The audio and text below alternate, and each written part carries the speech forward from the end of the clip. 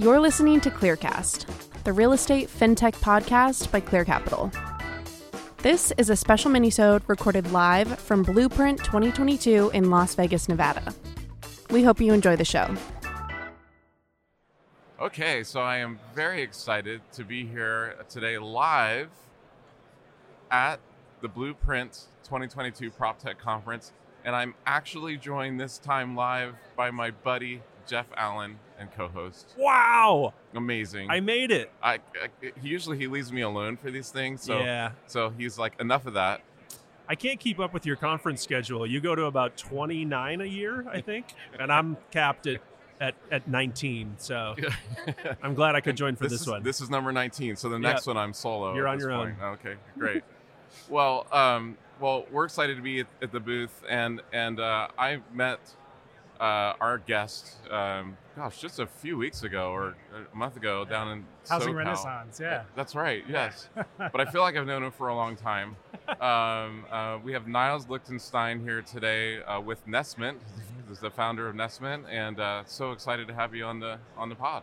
Really excited to be here. And it has felt like a long time, even though it's only been a few weeks. You know, you have those people that you just kind of click with. And I think it's the Bay Area native upbringing, too. Yes. And things of that nature. You know, you feel like you know someone. I definitely relate because every minute with Keenan feels like a lifetime to me.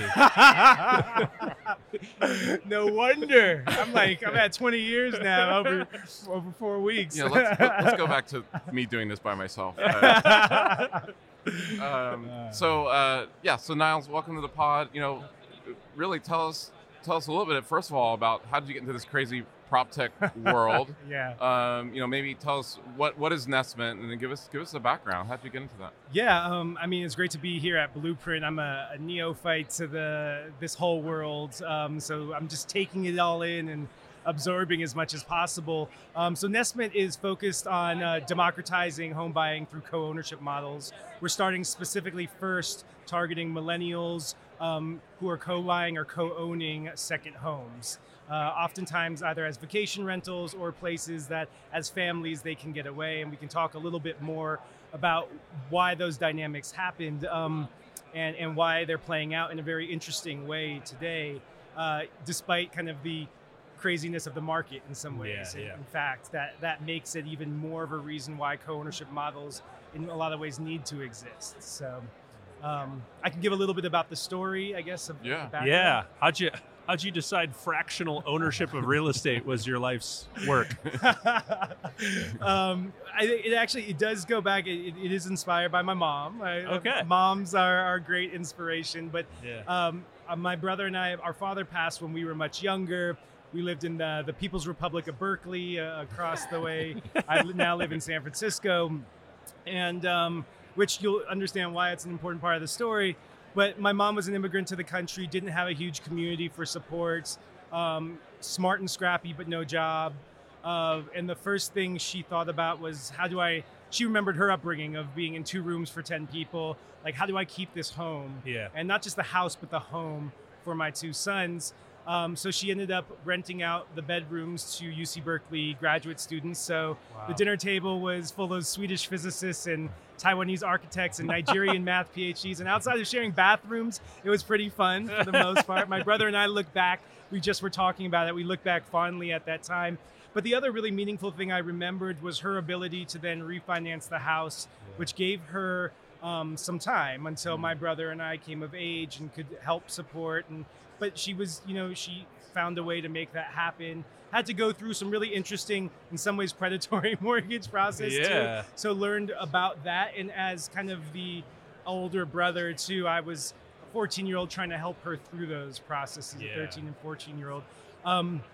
So when I made some money in tech about 10 years ago, I started actually wanting to co-buy properties. It started with multifamily, duplexes and triplexes, help other family members who had never had ownership before, help family and friends who you had to have some crazy event in San Francisco to even make it work on some level. Yeah. And so it was just really, I was passionate about the real estate, but I was also really just passionate about just working on this and showing friends that in family that there could be a way, to make this all work. So yeah, I mean, we can talk more about how then it turned into Nestment, which I guess was really around during the pandemic. Maybe like a lot of us, we were at home. Yeah. A lot of companies started around that time. Exactly, and I was working on a few different things. It was interesting because a lot of innovation happens during these challenging moments. Also, part owner of a hair salon downtown, and we had to shut that down. And we had one guy building robotic haircuts pre-vaccine, and then building like modular frames for our stylists to take out. So it was just really interesting. But the conversation I seemed to have every week was with friends who were like, hey, we need to see each other when this is all over. Maybe, you know, we're at a stage in our lives, you know, when you're kind of mid-30s, you know, you're starting to, your professional career is blossoming. Maybe you have your primary, maybe you can't afford your primary because you're in a urban area and it's so expensive. But the conversation about owning second homes started to come up more and more. Yeah. And so, you know, I had this experience, I had these models, I had these operating agreements, but all the friction was still there that existed. Yeah. Everything from agents not necessarily wanting to deal with groups because they fall apart, or lenders saying, okay, I'm not sure how we're going to underwrite this with a group, or even just the financial analysis and all of these databases, you know, we talk about data and so forth, the need for data to make smart decisions, especially, you know, when we're thinking about that. So threw up a landing page actually in 2021, and and some Instagram ads, just because we always like to test ideas. And it was just crazy. All these people signed up, started doing hundreds of interviews with folks. And it really came down to a lot of, especially millennial professionals, feeling a lot of anxiety about home ownership. So what do you think unlocks, you know, this idea of kind of shared home ownership for like the regular person? I mean, there's other models out there that are really focused on vacation homes and more kind of, you know, upper end. But what makes this more of a thing where like anyone could tap into? Yeah, I mean, you know, we really loved seeing things like Pacaso come to market because they started people thinking along that path. But if you were any one of my peers who ended up going to Pacaso, you're like, I cannot afford any of this, right? And we kind of joke that it was like for 5%ers to feel like 1%ers, right? But love what they're doing in that model on some level. But really what it came down to was, so our homes tend to be closer to range from $500,000 to maybe at the most 1.5, but then there's a group of 8 people going in on it together. Gotcha. So really we were kind of looking at where are there price points where, you know, someone who is thinking about and saving, I mean, think about, you know, the relative savings that someone has. What are the price points people can get in?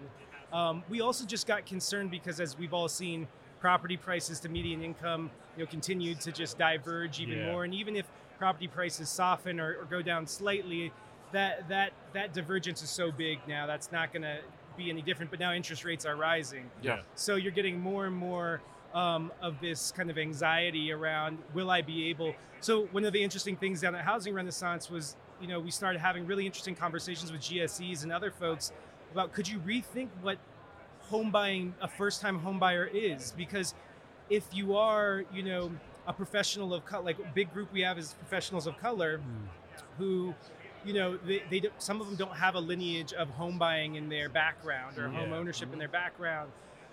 So it's a little easier for them to pull a trigger if they know they're going to be sharing some of those expenses with other people or offsetting with some level of rental income. And they can make that a stepping stone to getting their primary. Right. And that's what we see a lot of. We see, there was a New York Times article, when your second home is the first one you buy. And that's something that we're definitely focused on, as well as people who've owned primary homes who have talked with their friends for literally years about getting like a second home, and that's kind of their best life. But they didn't know how to make that happen. And so we're trying to take friction out of the system to allow So what I love is your tagline on the website. It says Nestment, co-own real estate with your friends. It's just super simple, straightforward. And when that phrase just, to me, sounds like fun. Like, oh, awesome. I'm going to own real estate with my friends. So it definitely has a feel like, and you mentioned that millennials seem to be kind of your target market. It makes a lot of sense because there's not a lot of really available, affordable second properties out there. And so for that generation, co-ownership makes a lot of sense. As you think about that group, that demographic being your target market, have you designed the program or the product or experience for their needs specifically, do you feel like? That's a great question. There's a lot of people that can benefit from co-ownership. Where I'm into, like, the last building I co-bought in San Francisco was in Nob Hill. It's a triplex. You see lots of triplexes because it used to be 3 generations living in one home. Yeah. So I also love the notion of intergenerational home ownership. Yeah. But with everything, as we've heard today at Blueprint, when you're starting a company, you have to kind of, while you have the bigger vision and the North Star, like, how can this be brought to primary homes? How can this be brought to, you got to start kind of small and focused. So it is this millennial audience. And what we're finding is, the interesting thing so we're taking that audience, we're starting to segment that audience. So, I mentioned professionals of color is an audience that we like to speak directly to in very relevant ways. Actually, women in their 30s and 40s who want financial freedom. A lot of people don't know that women couldn't buy real estate until the mid-70s, right, without a male co-signer. Right. And there was a great article in the Times about real estate as self-care for women, like that feeling of self-care. In fact, we actually did a couple videos up in a nestment up in Dillon Beach with one of the stars of The Bachelor, actually, recently, because she really wanted... Keenan, I know you watch that show. Are you familiar with who he's talking about? Is that a show? Well, because her thing was like she didn't end up with The Bachelor at the end, but she was very much like, I want to have financial freedom. I'm not going to let, marriage or that type of thing, be the... So the few of the things that we're doing, one is just trying to simplify the language for folks so they can understand. So real estate documents and everything can feel so cryptic. Oh, yeah. Understanding. So we start with the financial analysis, pulling data from multiple sources to help them think about, realistically, what is this investment that I'm making and how can it actually play out? Yeah. The second is around legal, understanding that actually a lot of things are covered in the operating agreement, right? There's a lot of things that you are nervous about, and we found that people, that was their highest psychological barrier, but also one of the most easy to overcome once you educated people about what could be in an operating agreement and giving them recommended paths.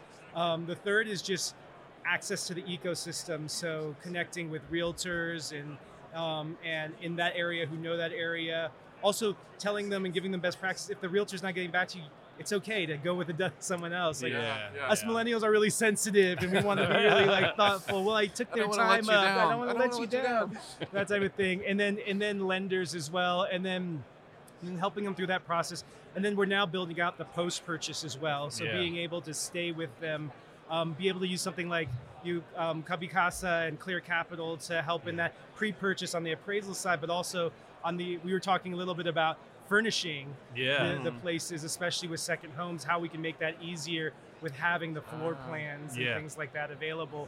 And then sticking with them, so later on having a market in which fractional elements can be sold off into a marketplace as well. So that's a big part of what we're doing. So. Cool.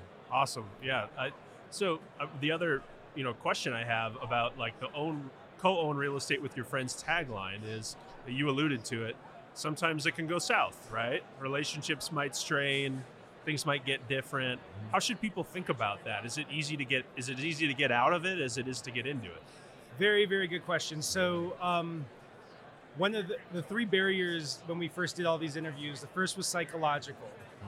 The second was informational, and third was structural. So we'll go to the psychological, because that was like friends, family, money can all get a little bit, And we've actually done a lot of interviews with financial planners and folks who do mediation and therapy just to understand some best practices. In fact, I'm looking at potentially adding someone to at least consulting staff. Yeah, well, because our underneath tagline is build wealth and build community, right? Like we want this different than just say owning a portion. There's some other great models where you can invest in real estate as an asset class, like a rooftop or like maybe a fractional where you own a portion of something, but you never see it, right? Yeah. We really wanted people to have a sense of ownership where they're going there, they're staying there, they're feeling connected, but you could rent it out as well and defer costs through some revenue and cash flow.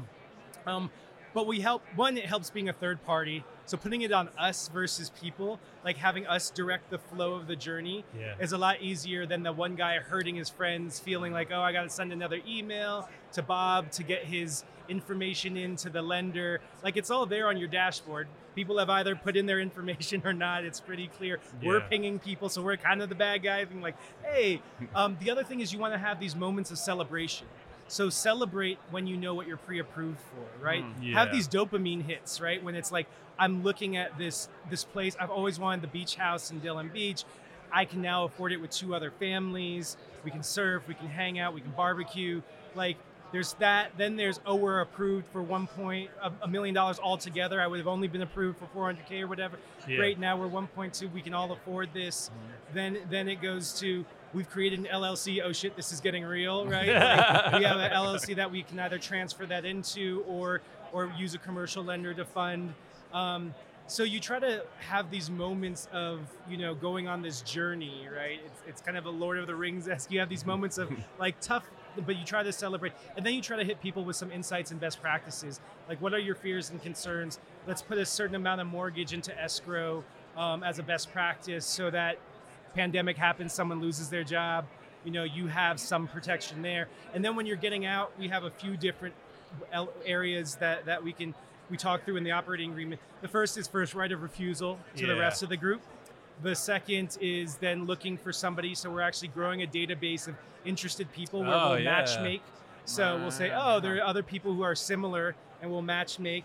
And then the third is Nestment is actually, we have a liquidity fund. So we're looking actually at potentially purchasing that share from that person. It might be at a slight, kind of like a little bit of an open door model, a slight discount on that model. But then it creates a nice evenness for the group. It allows for people to exit. So that's kind of how we've been looking at it. Cool. So, last question here. I mean, we're at Blueprint.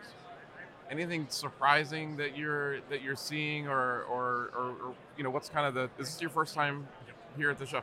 So what's the vibe? Any takeaways that you want to vibe check? You want to Blueprint vibe check? You want to drop on any nuggets? You want to drop on? Well, I mean, this gets said a lot, but people are really excited here, and it feels very much like a community. Obviously, I wasn't in PropTech as long as you guys have been in PropTech, so I'm sure it was a really, really close-knit community. But it still feels like it's at its beginning stages, and there's a sense of just excitement and possibility that I think really comes across. I think also with a lens towards DEI and thinking about, Abby at Misusu talked about it, like the fact that, he's one of the few Black founded unicorns up there was interesting, and women in the PropTech space and things like that. So I've just enjoyed just how open people are to just talking, connecting, even people where the models might be a little competitive to ours. It's been much more of a reception of, hey, let's talk about it. Let's try to overcome some of these hurdles, and let's just get together, right? You know, I mean, friendly co-opetition in certain instances. I love it. So loving it so far. I'm looking forward to the next couple of days. Awesome. Right on. Well, in that spirit, thank you for co-opting onto our podcast. We appreciate it, and good luck on your journey. Thank you, Jeff. Thank you, Keenan. I'll be reaching out for support and insight along the way. And Keenan needs that therapist phone number.